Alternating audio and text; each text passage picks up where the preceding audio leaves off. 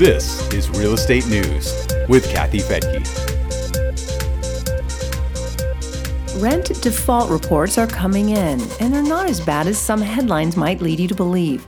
You may have seen reports that 30% of renters were unable to pay their rent in April because of pandemic-related layoffs and furloughs. But that's somewhat misleading. There has been an increase in defaults, but it's not 30% above normal. In this podcast, we're going to take a look at who's paying, who isn't, and what landlords can do to increase rent collection while they also help their tenants survive this crisis.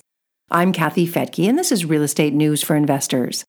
One report that we've seen recently comes from the National Multifamily Housing Council. It tracks rent payments for about 13 million multifamily rental units, but it does not include data for subsidized housing, public housing, or single-family rentals, which account for another 34 million or more units in the U.S. This multifamily report shows that 69% of tenants paid their April rent by the 5th of the month, which is considered on time. That's a 12% decrease from the previous month. The headlines would lead you to believe that rent defaults skyrocketed from 0 to 30%, but they did not. They went from 81% in March to 69% in April. That's still not a desirable outcome, and the numbers could get worse. NMHC President Doug Bibby said in a statement, quote, "It's important to note that a large number of residents met their obligations despite unparalleled circumstances, and we will see that figure increase over the coming weeks," unquote. But there are ways to improve the outcome. Bibby attributes more successful rent collection to proactive measures taken by landlords and property managers to communicate with tenants and to set up payment plans. Apartment List also conducted a survey that pertains to all renters and homeowners with a mortgage. It found that 1 in 4 Americans who pay rent or home loans were not able to fully meet their obligations in April. The survey shows that 13% of renters paid only part of their monthly rent, while 12% paid nothing at all. The numbers are about the same for homeowners. 11% made a partial mortgage payment, while 12% did not pay anything. Apartment List says during a normal month, the numbers are much lower. For renters, about 3.9% are typically delinquent. And mortgage defaults have been even lower than that. Population density appears to be a factor in the current situation. Renters and homeowners who live in dense urban areas where social distancing is more difficult are having a harder time. At Real Wealth, we've been interviewing property managers within our network who focus primarily on single-family homes and 2 to 4 unit buildings. Rent collection appears to be going pretty well so far. The Indianapolis property management team manages 751 single-family homes, and by the end of the day, April 5th, they had collected rent from 70% of their tenants. But the 5th was a Sunday, so by Monday, the percentage jumped to 77%.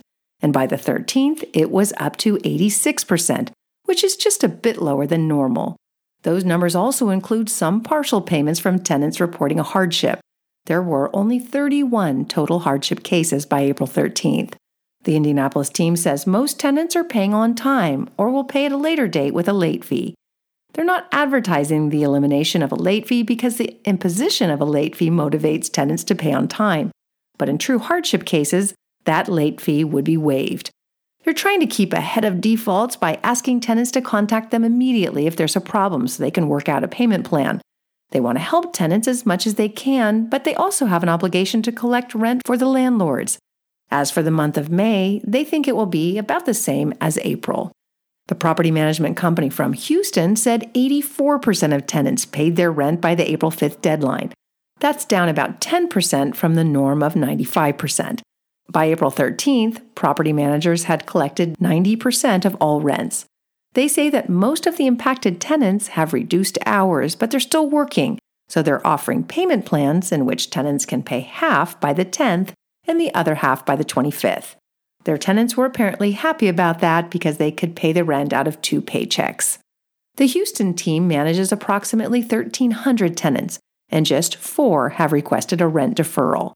Tenants who ask to postpone their rent must also provide documentation showing why they're experiencing a hardship.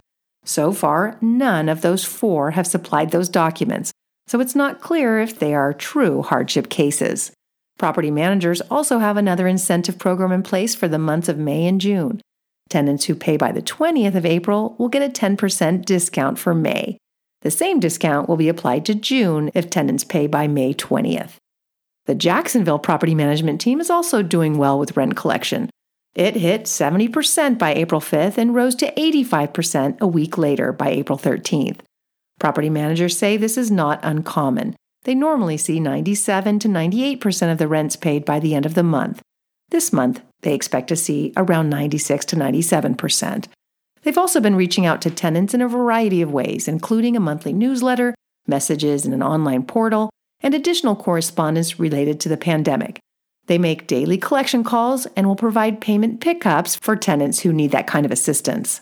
If the stay-at-home orders continue, it may become harder for people who can't work to pay rent in the coming months, so that could become an issue. Affordable housing advocate Priscilla Almodovar of Enterprise Community Partners told CNN, "People were working in March. April rent may have come from their savings. The rent check is probably the first thing they pay. Now they may be unemployed, and we don't know what resources will get to them in time for May." The apartment list survey does show that 79% of renters believe they can pay the rent in May despite being unemployed. That percentage drops to 55% if renters don't get a paycheck for 2 months in a row. Only 28% said they can pay rent without 3 months of income. It doesn't appear that those responses take into account any unemployment or stimulus checks, which will help improve the outcome. Tenants may also be able to pay partial rent. The association will update rent collection data for each week with results posted on Wednesday. If you're worried about collecting rent during the coronavirus pandemic, you'll find a list of 8 tips on our website. It's called COVID-19, 8 Rent Collection Tips for Landlords. It was put together with advice from a landlord attorney who manages 5 multifamily buildings and restaurant space in the Los Angeles area.